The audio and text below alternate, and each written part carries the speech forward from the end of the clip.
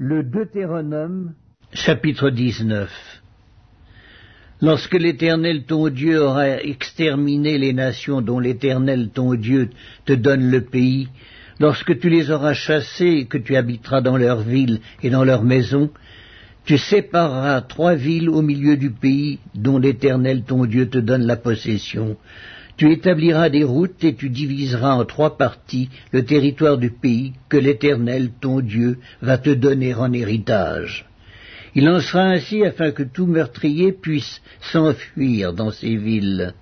Cette loi s'appliquera au meurtrier qui s'enfuira là pour sauver sa vie, lorsqu'il aura involontairement tué son prochain sans avoir été auparavant son ennemi. Un homme, par exemple, va couper du bois dans la forêt avec un autre homme. La hache en main, il s'élance pour abattre un arbre, le fer échappe du manche, atteint le compagnon de cet homme et lui donne la mort. Alors il s'enfuira dans l'une de ces villes pour sauver sa vie. De peur que le vengeur du sang, échauffé par la colère et poursuivant le meurtrier, ne finisse par l'atteindre, s'il y avait à faire beaucoup de chemin, et ne frappe mortellement celui qui ne mérite pas la mort, puisqu'il n'était point auparavant l'ennemi de son prochain. C'est pourquoi je te donne cet ordre, tu sépareras 3 villes.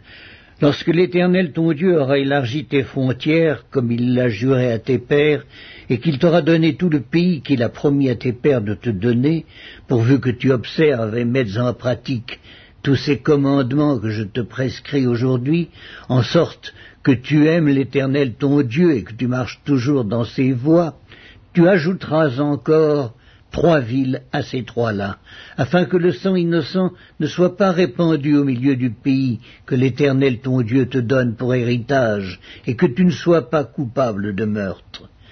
Mais si un homme s'enfuit dans une de ces villes, après avoir dressé des embûches à son prochain, par inimitié contre lui, après l'avoir attaqué et frappé de manière à causer sa mort, les anciens de sa ville l'enverront saisir et le livreront entre les mains du vengeur du sang, afin qu'il meure. Tu ne jetteras pas sur lui un regard de pitié, tu feras disparaître d'Israël le sang innocent, et tu seras heureux. Tu ne reculeras point les bornes de ton prochain, posées par tes ancêtres, dans l'héritage que tu auras au pays, dont l'Éternel ton Dieu te donne la possession. Un seul témoin ne suffira pas contre un homme pour constater un crime ou un péché quel qu'il soit. Un fait ne pourra s'établir que sur la déposition de 2 ou de 3 témoins. Lorsqu'un faux témoin s'élèvera contre quelqu'un pour l'accuser d'un crime, les 2 hommes en contestation comparaîtront devant l'Éternel, devant les sacrificateurs et les juges alors en fonction. Les juges feront avec soin des recherches. Le témoin est-il un faux témoin? A-t-il fait contre son frère une fausse déposition? Alors vous le traiterez comme il avait dessein de traiter son frère. Tu ôteras ainsi le mal du milieu de toi. Les autres entendront et craindront, et l'on ne commettra plus un acte aussi criminel au milieu de toi. Tu ne jetteras aucun regard de pitié, œil pour œil, dent pour dent, main pour main, pied pour pied. Le Deutéronomy, chapitre 20. Lorsque tu iras à la guerre contre tes ennemis et que tu verras des chevaux et des chars et un peuple plus nombreux que toi, tu ne les craindras point, car l'Éternel ton Dieu qui t'a fait monter du pays d'Égypte est avec toi. À l'approche du combat, le sacrificateur s'avancera et parlera au peuple. Il leur dira « Écoute, Israël, vous allez aujourd'hui livrer bataille à vos ennemis. Que votre cœur ne se trouble point, soyez sans crainte, ne vous effrayez pas, ne vous épouvantez pas devant eux, car l'Éternel votre Dieu marche avec vous pour combattre vos ennemis, pour vous sauver. » Les officiers parleront ensuite au peuple et diront « Qui est-ce qui a bâti une maison neuve et ne s'y est point encore établi ? Qu'il s'en aille et retourne chez lui, de peur qu'il ne meure dans la bataille et qu'un autre ne s'y établisse. Qui est-ce qui a planté une vigne et n'en a point encore joui? Qu'il s'en aille et retourne chez lui, de peur qu'il ne meure dans la bataille et qu'un autre n'en jouisse.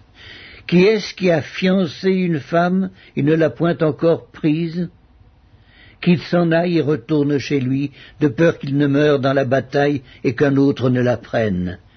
Les officiers continueront à parler au peuple et diront « Qui est-ce qui a peur et manque de courage ?» Qu'il s'en aille et retourne chez lui, afin que ses frères ne se découragent pas, comme lui. Quand les officiers auront achevé de parler au peuple, ils placeront les chefs des troupes à la tête du peuple. Quand tu t'approcheras d'une ville pour l'attaquer, tu lui offriras la paix. Si elle accepte la paix et t'ouvre ses portes, tout le peuple qui s'y trouvera te sera tributaire et asservi. Si elle n'accepte pas la paix avec toi et qu'elle veuille te faire la guerre, alors tu la siégeras. Et après que l'Éternel, ton Dieu, l'aura livré entre tes mains, tu en feras passer tous les mâles au fil de l'épée. Mais tu prendras pour toi les femmes, les enfants, le bétail, tout ce qui sera dans la ville, tout son butin, et tu mangeras les dépouilles de tes ennemis que l'Éternel, ton Dieu, t'aura livrés. C'est ainsi que tu agiras à l'égard de toutes les villes qui sont très éloignées de toi, qui ne font point partie des villes de ces nations-ci. Mais dans les villes de ces peuples dont l'Éternel ton Dieu te donne le pays pour héritage, tu ne laisseras la vie à rien de ce qui respire, car tu dévoueras ces peuples par interdit, les Héthiens, les Amoréens, les Cananéens, les Phéréziens, les Éviens et les Jébusiens, comme l'Éternel ton Dieu te l'a ordonné, afin qu'ils ne vous apprennent pas à imiter toutes les abominations qu'ils font pour leur Dieu, et que vous ne péchiez point contre l'Éternel, votre Dieu. Si tu fais un long siège pour t'emparer d'une ville avec laquelle tu es en guerre, tu ne détruiras point les arbres en y portant la hache, tu t'en nourriras et tu ne les abattras point, car l'arbre des champs est-il un homme pour être assiégé par toi ? Mais tu pourras détruire et abattre les arbres que tu sauras ne pas être des arbres servant à la nourriture, et en construire des retranchements contre la ville qui te fait la guerre jusqu'à ce qu'elle succombe. Le Deutéronome, chapitre 21.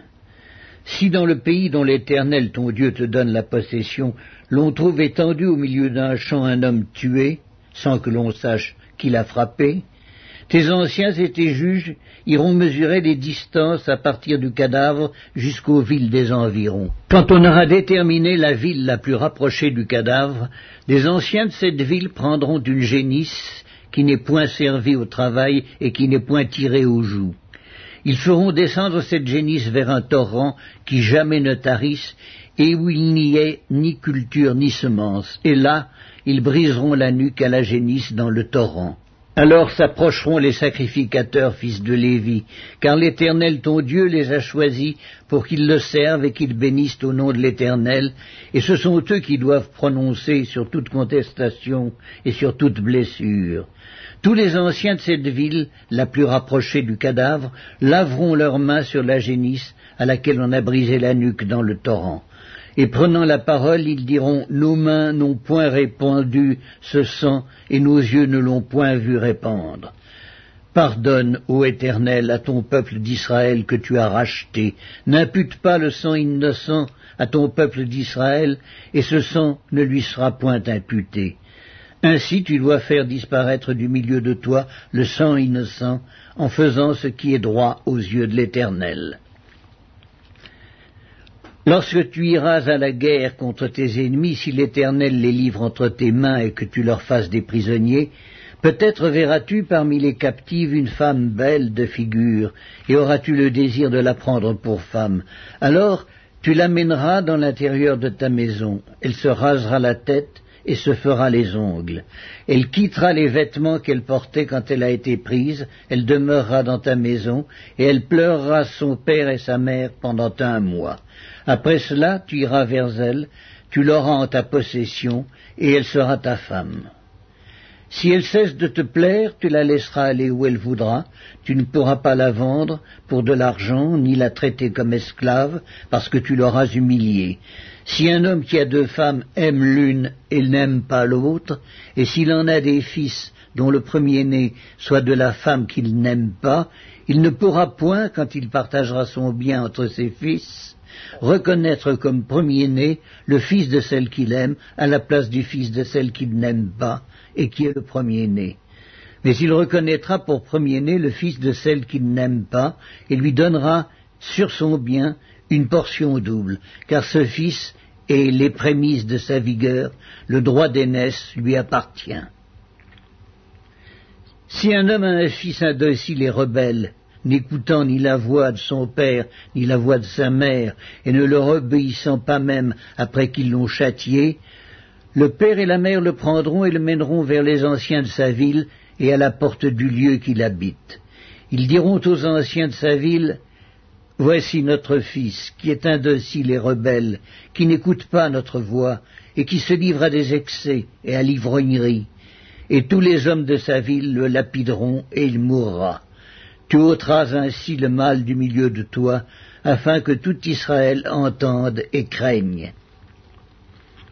Si l'on fait mourir un homme qui a commis un crime digne de mort, et que tu l'aies pendu à un bois, son cadavre ne passera point la nuit sur le bois, mais tu l'enterreras le jour même, car celui qui est pendu est un objet de malédiction auprès de Dieu, et tu ne souilleras point le pays que l'Éternel ton Dieu te donne pour héritage. Le Deutéronome, chapitre 22. Si tu vois s'égarer le bœuf ou la brebis de ton frère, tu ne t'en détourneras point, tu les ramèneras à ton frère, et si ton frère n'habite pas près de toi et que tu ne le connaisses pas, tu recueilleras l'animal dans ta maison, et il restera chez toi jusqu'à ce que ton frère le réclame, et alors tu le lui rendras. Tu feras de même pour son âne, tu feras de même pour son vêtement, tu feras de même pour tout objet qu'il aurait perdu et que tu trouverais. Tu ne devras point t'en détourner. Si tu vois l'âne de ton frère ou son bœuf tomber dans le chemin, tu ne t'en détourneras point, tu l'aideras à le relever. Une femme ne portera point un habillement d'homme, et un homme ne mettra point des vêtements de femme, car quiconque fait ces choses est en abomination à l'Éternel ton Dieu. Si tu rencontres dans ton chemin un nid d'oiseau, sur un arbre ou sur la terre, avec des petits ou des œufs, et la mère couchée sur les petits ou sur les œufs, tu ne prendras pas la mère et les petits. Tu laisseras aller la mère et tu ne prendras que les petits, afin que tu sois heureux et que tu prolonges tes jours. Si tu bâtis une maison neuve, tu feras une balustrade autour de ton toit, afin de ne pas mettre du sang sur ta maison, dans le cas où il tomberait quelqu'un. Tu ne sèmeras point dans ta vigne diverses semences, de peur que tu ne jouisses ni du produit de ce que tu auras semé, ni du produit de la vigne. Tu ne laboureras point avec un bœuf et un âne attelés ensemble. Tu ne porteras point un vêtement tissu de diverses espèces de fils, de laine et de lin réunis ensemble. Tu mettras des franges aux quatre coins du vêtement dont tu te couvriras. Si un homme qui a pris une femme et est allé vers elle éprouve ensuite de l'aversion pour sa personne, s'il lui impute des choses criminelles et porte atteinte à sa réputation en disant « J'ai pris cette femme, je me suis approché d'elle et je ne l'ai pas trouvée vierge », alors le père et la mère de la jeune femme prendront les signes de sa virginité et les produiront devant les anciens de la ville à la porte. Le père de la jeune femme dira aux anciens, « J'ai donné ma fille pour femme à cet homme, et il l'a prise en aversion. » Il lui impute des choses criminelles en disant, « Je n'ai pas trouvé ta fille vierge. Or voici les signes de virginité de ma fille. » Et ils déploieront son vêtement devant les anciens de la ville. Les anciens de la ville saisiront alors cet homme et le châtieront. Et parce qu'il a porté atteinte à la réputation d'une vierge d'Israël, ils le condamneront à une amende de 100 sicles d'argent qu'ils donneront au père de la jeune femme. Elle restera sa femme, et il ne pourra pas la renvoyer tant qu'il vivra. Mais si le fait est vrai, si la jeune femme ne s'est point trouvée vierge, on fera sortir la jeune femme à l'entrée de la maison de son père. Elle sera lapidée par les gens de la ville, et elle mourra, parce qu'elle a commis une infamie en Israël en se prostituant dans la maison de son père. Tu ôteras ainsi le mal du milieu de toi. Si l'on trouve un homme couché avec une femme mariée, ils mourront tous deux, l'homme qui a couché avec la femme et la femme aussi.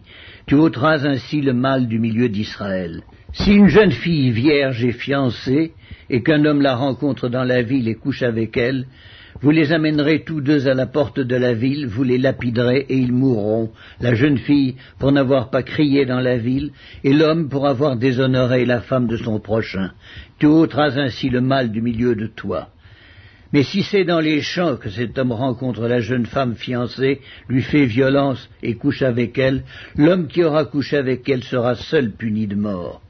Tu ne feras rien à la jeune fille, elle n'est pas coupable d'un crime digne de mort, car il en est de ce cas comme de celui où un homme se jette sur son prochain et lui ôte la vie. La jeune fille fiancée que cet homme a rencontrée dans les champs a pu crier sans qu'il y ait eu personne pour la secourir.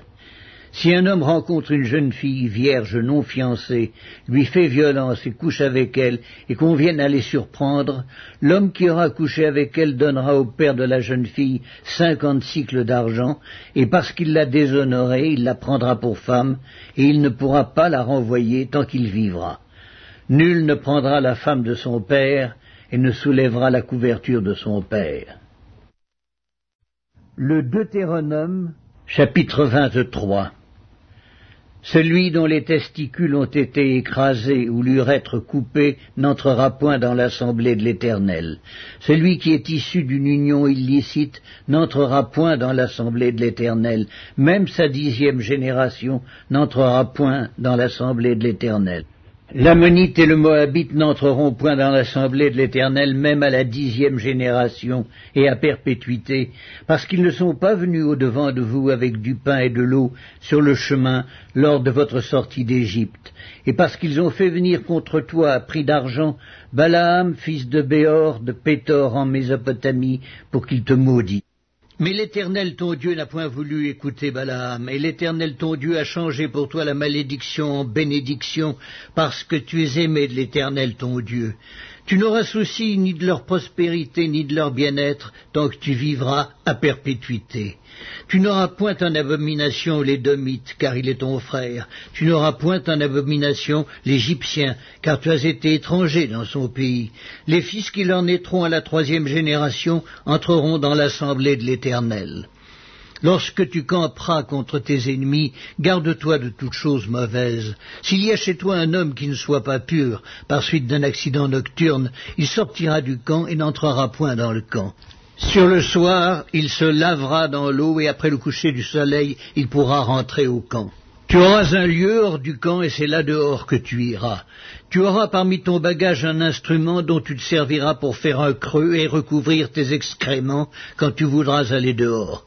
Car l'Éternel ton Dieu marche au milieu de ton camp pour te protéger et pour livrer tes ennemis devant toi.